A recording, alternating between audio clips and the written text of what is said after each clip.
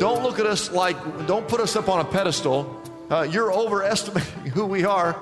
We're simply servants of Christ with our eyes fixed on Jesus. And whatever Jesus says, we'll do. And wherever Jesus sends, we will go. And wherever He leads, we will follow. And whatever He requires, we will give. And whatever He demands, we will obey. That's what a minister is. He's just a servant of Jesus Christ. Got his eyes fixed on Jesus, doing whatever Jesus asks him to do.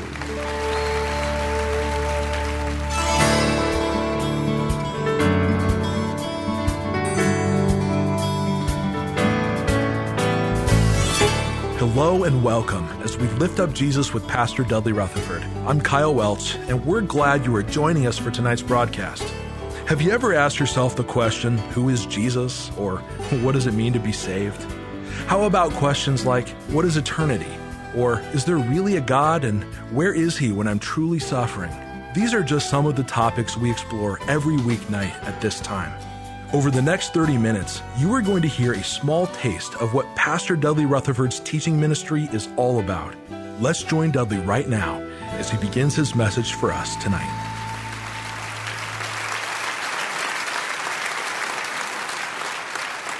I want you to take your Bibles and turn to 1 Corinthians chapter 4. 1 Corinthians chapter 4. And if you have your sermon notes, you can look at the title of this message. I want to speak to you on the subject of what is a minister. What is a minister? We've been preaching through the book of 1 Corinthians. We've looked at the first 3 chapters, and today is chapter 4. Next week, if you come back, we'll look at chapter 5 as we make our way. We call this series First Californians because everything that was happening in Corinth is basically happening in California today.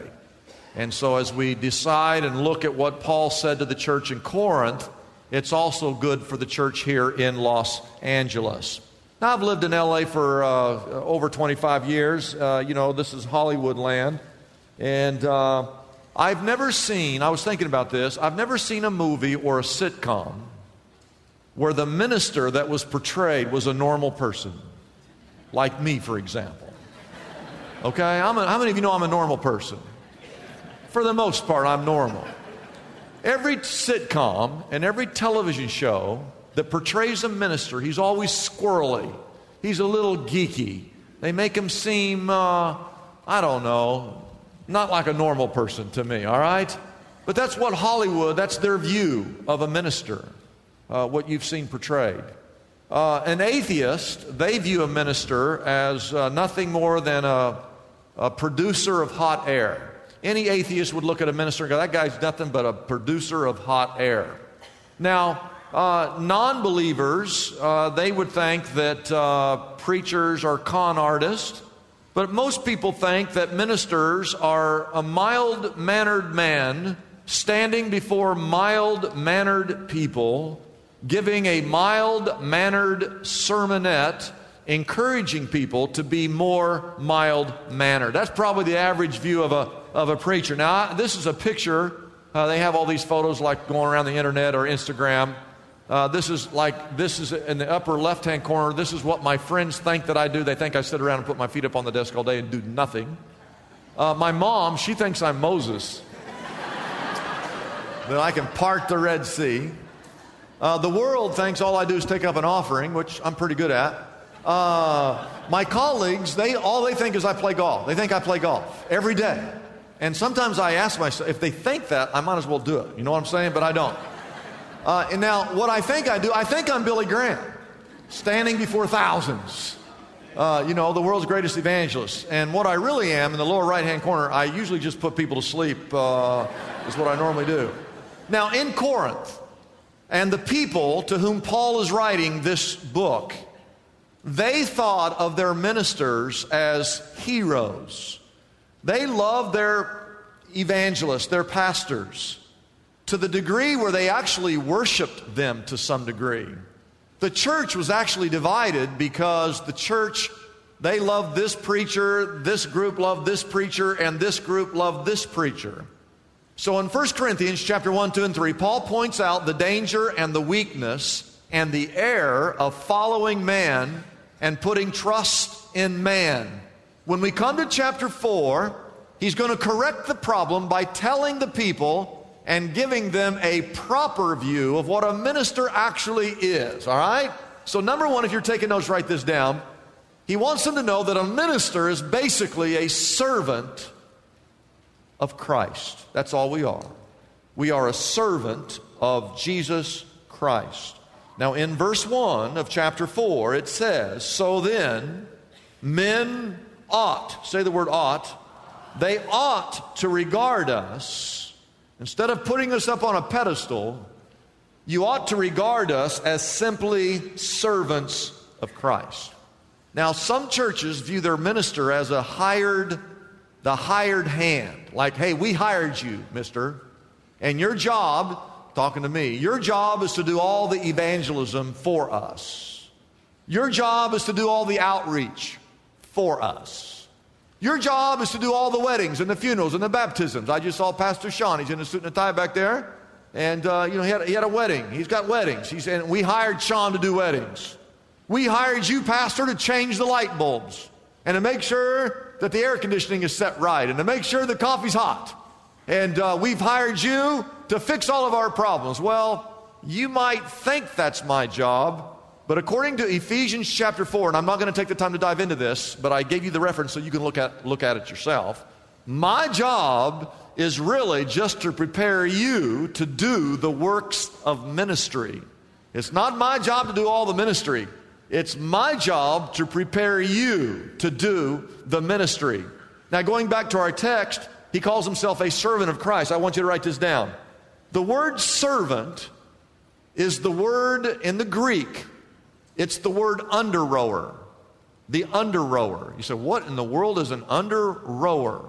Now, don't forget, if you've been with us, I actually showed you a map. Corinth is a port city.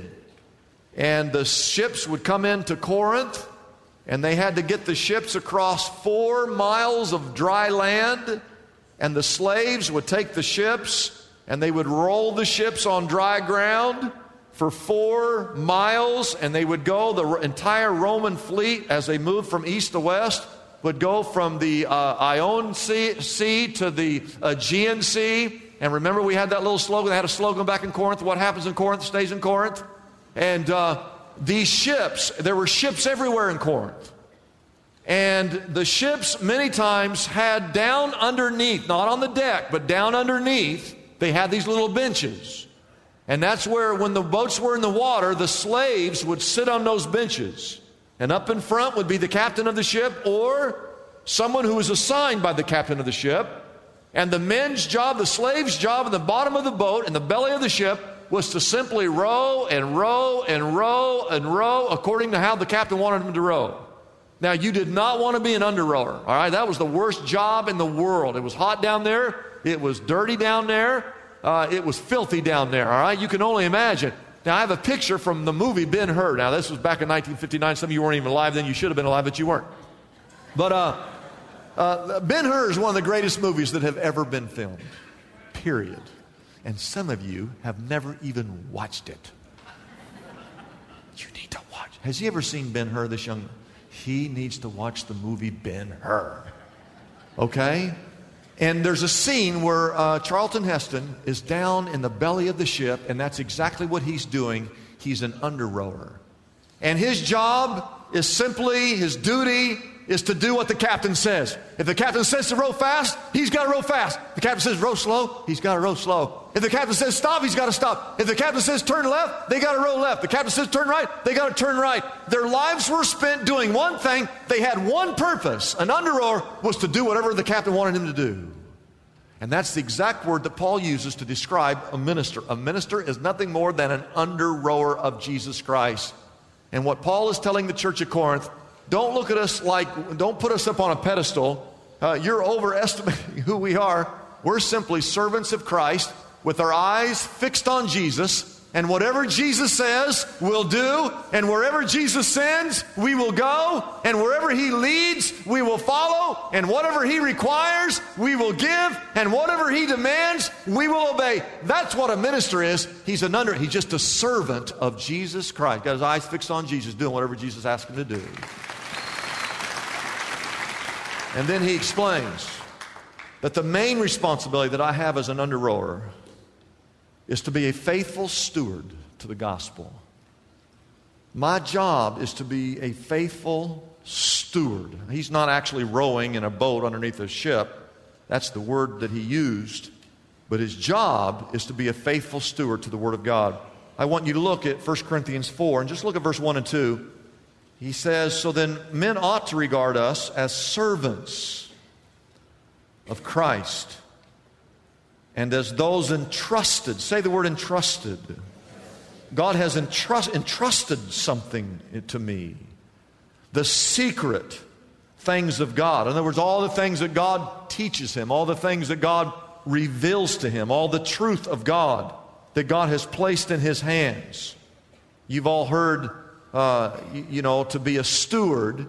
We always talk about to be a steward of our time, or to be a steward of our talent, or to be a steward of our treasure. But Paul adds a fourth dimension to being a steward. I'm a steward of all the things that God has ever taught me. Verse 2, now it is required that those who have been given a trust must prove themselves what? Faithful. And what he's saying is, look, I serve Christ, number one. Don't put me up on a pedestal. I have one goal, just keep my eyes on Christ and do whatever he asks. And the one thing that he's asked me to do, above other things, is he placed in my hands the gospel. Now we will learn in the next few chapters, as we get through the book of Corinthians, that the gospel is the death and the burial and the resurrection of Jesus Christ. The gospel, the mysteries of God, is that salvation is found in Jesus Christ.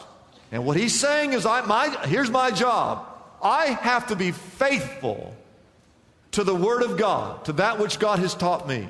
And part of our problem today is we've got so many ministers that are so politically correct that they have abandoned the Word of God and they're afraid to actually teach the Word of God. And we need men who understand that their job is to follow Jesus Christ, to not be politically correct, and to be a faithful steward, to be faithful to what the Word of God actually teaches. Can someone say amen to that? Now, not only is he an under-rower, he wants you to know this. Write this down, number 2. I want you to write down the word humble. The word humble. Paul had a proper perspective of who he really was. No matter how others viewed him, he had a different take on who he was. Yes, he was an apostle. I will give that to you. He was one of the pillars of the New Testament church. Yes, he went on 4 missionary journeys. I'll give you that. He was a great missionary. He was a great church planter. Yes, he wrote half of the New Testament that you're holding in your hand. He was a great writer. He wrote half of the New Testament there. But he saw himself in another light. I want you to look at verse 9. Here's what he says, and I'll explain it to you. Go all the way to verse 9. It seems to me, everyone say seems to me, that God has put us apostles. You put us up on a pedestal. But I view it that God has put us on display at the end of the procession like men condemned to die in the arena. We have been made a spectacle to the whole universe. You see, he was willing to die here, and I want to explain this to you. Back, and when this was written, Rome, as they conquered the world, this was common knowledge, that after they conquered a city or a town or a province, they would have a parade, and they'd have the generals on their horses, and they'd bring the army, and they'd be marching the soldiers. At the very end of the procession, at the very, very end, they'd bring the prisoners. They would chain them. They would drag them and pull them through the streets. So you'd have the army coming through, and at the end of that procession would be all the prisoners. And those prisoners who had been taken captive, guess what was going to happen to them? They were going to be led into the arenas where they would be fed to the lions, or they would have to fight the gladiators. They were considered to be criminals, and they were nothing but lion food. We would say they're nothing but bird seed today, but they were nothing but lion food. And the Apostle Paul, he saw himself as simply someone who was at the end of the procession chained, and that he was willing to die, if need be, for Jesus Christ. That's how he saw himself. And then look at verse 12. He worked hard with his own hands, and they were cursed. I know that you say nice things about the preacher, but most people curse the preacher. And even when he's cursed, he said we would bless. And we're persecuted. Those days are coming. Even though we're persecuted, we would endure. And we're, verse 13, we were slandered, but we answered kindly. And then he says, up to this moment, we have become... You put the preacher on a pedestal. The Bible says, Paul says, I considered myself to be the scum of the earth, the refuse of the world. I want you to write that down. He saw himself as the scum of the earth. Now, those are heavy words, but let me just tell you, he's just trying to put everything in perspective. He's basically saying, hey, don't consider us to be all that, all right? Don't put us up on a pedestal. I mean, most of the world views us as the scum of the earth. We are willing to die. Stop dividing the church over which man, which apostle you're going to follow. Everything in perspective, he's basically saying, we are nothing. We're nothing is what he's saying. What you need to be doing is being focused on the Lord Jesus Christ. I've got to tell you this, and this is personal speaking here. The church is supposed to grow, okay? If the church isn't growing, something's wrong. There's always people who quit the church and, well, your church is too big. Well, where are you going to go? I'm going here to a smaller church. Well, good luck to you. In a few years, you should be leaving that church as well, because that church is going to grow. You shouldn't say, I want to go to a little church because it's too big. Every church, I mean, if you just give me 50 people, we'll start all over. Just give me 50 people. The people here in the first 8 rows, 7 rows, we'll start our own little church. We'll go over here. We'll meet out on the parking lot. Well, next week there should be 60 of us, and then 70 of us, and then 80 of us. Because what are we doing? We're out witnessing. We're sharing our faith. We're talking to others about faith in Christ. And so the church should naturally grow. But here's the problem. And I want you to know there's 2 dangers to a growing church. Now, I believe the church should grow. But there's 2 dangers. And I have felt this. That the larger the church becomes, the more the people get enamored with the pastor. I experienced that. There goes the pastor. Okay? And that's very dangerous. It's very dangerous. Second thing that's dangerous is that the pastor himself starts to think that he's a celebrity. And then it goes to his head. And then all of a sudden everything has changed. And I don't see that with the Apostle Paul. There were some people enamored with him. He said, hey, I'm the scum of the world. Don't put your faith in me. Put your faith in Jesus Christ. Amen? You know, I call today the church a letter, I'm a pastor.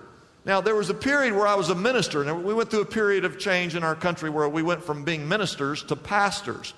But when I was younger, we didn't call ministers or pastors. You know what we called, the word that we used? Reverend. That used to be on my business card, Reverend Dudley. It sounds like an oxymoron. But,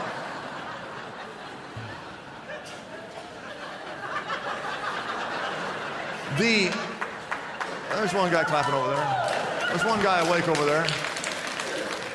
But this is true. In our country, we used to have such a high regard for the ministers of our churches, we actually called them reverends.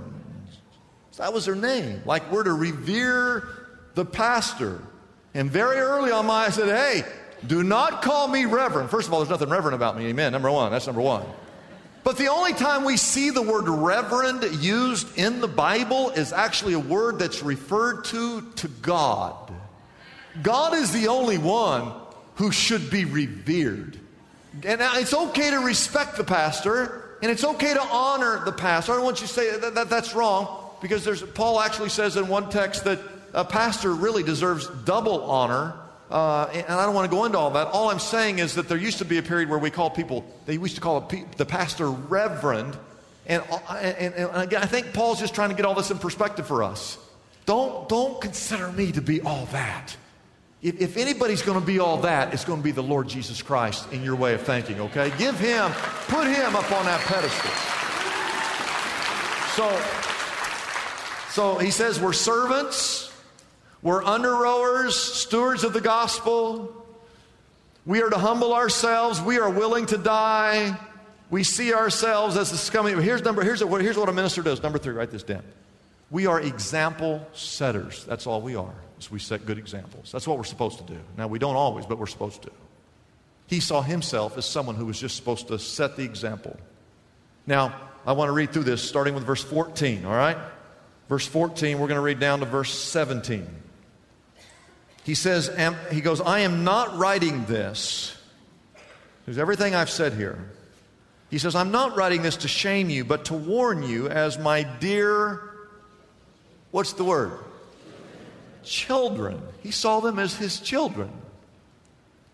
Verse 15, even though you have 10,000 guardians in Christ, you do not have many fathers, for in Christ Jesus I became your father through the gospel. Verse 16, therefore I urge you, if I urge you to do anything, it's simply to imitate me.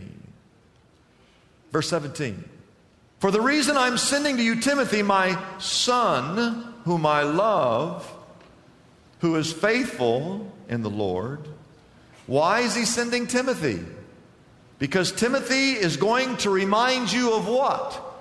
He's going to remind you of my way of life, the way I lived. Some of you guys have forgotten how I lived my life. I'm going to send Timothy, my son, to remind you of the way I live my life in Christ Jesus, which, by the way, agrees with what I teach everywhere in every church. Write this down. He saw himself as a father figure. It's very obvious when you read through that. Now, the Apostle Paul never had any children, physical children. He was celibate. He never got married. And yet, he talks about Timothy, my son. He saw the entire Corinthian church as his children. And here's why. Whenever you lead someone to Christ, you become a spiritual parent to that person. And what is the number one task of a parent? The number one task of a parent is to raise your children in the Lord. And how do you do that? By setting a good example. You can yell at them all you want. It's not going to do you any good. They're going to mimic you. They're going to learn character by the character that they see in you. They learn integrity by the integrity that they see in you. They learn how to set priorities by the way you set your priorities. They learn how to work hard when they see you working hard. They learn how to live when they see how you live. And most important, your children learn faith by the faith that they see in you, which is Christ-likeness. And that's exactly what the Apostle Paul had done. He had led them to Christ, number one. And secondly, he had set a Christ-like example for each and every one of them. That's why you have there in verse 16 that phrase, therefore I urge you to imitate me. He knew that he was setting an example for them, and he wanted them to follow that example. We hope the message you just heard tonight from Pastor Dudley has been a blessing to you. Isaiah 55:11 reminds us that the preaching of God's word never returns void. We want you to know we have phone counselors standing by if you are in need of prayer. Our number is simple to dial. It's 888-818-4777. We know the enemy is always at work with his deliberate and calculated attacks against us. So please don't hesitate to call us if you are alone and need to pray with someone right now. Again, our phone number is 888-818-4777. I'm Kyle Welch, hoping you'll join us again tomorrow night at this same time here on KKLA as we lift up Jesus with Pastor Dudley.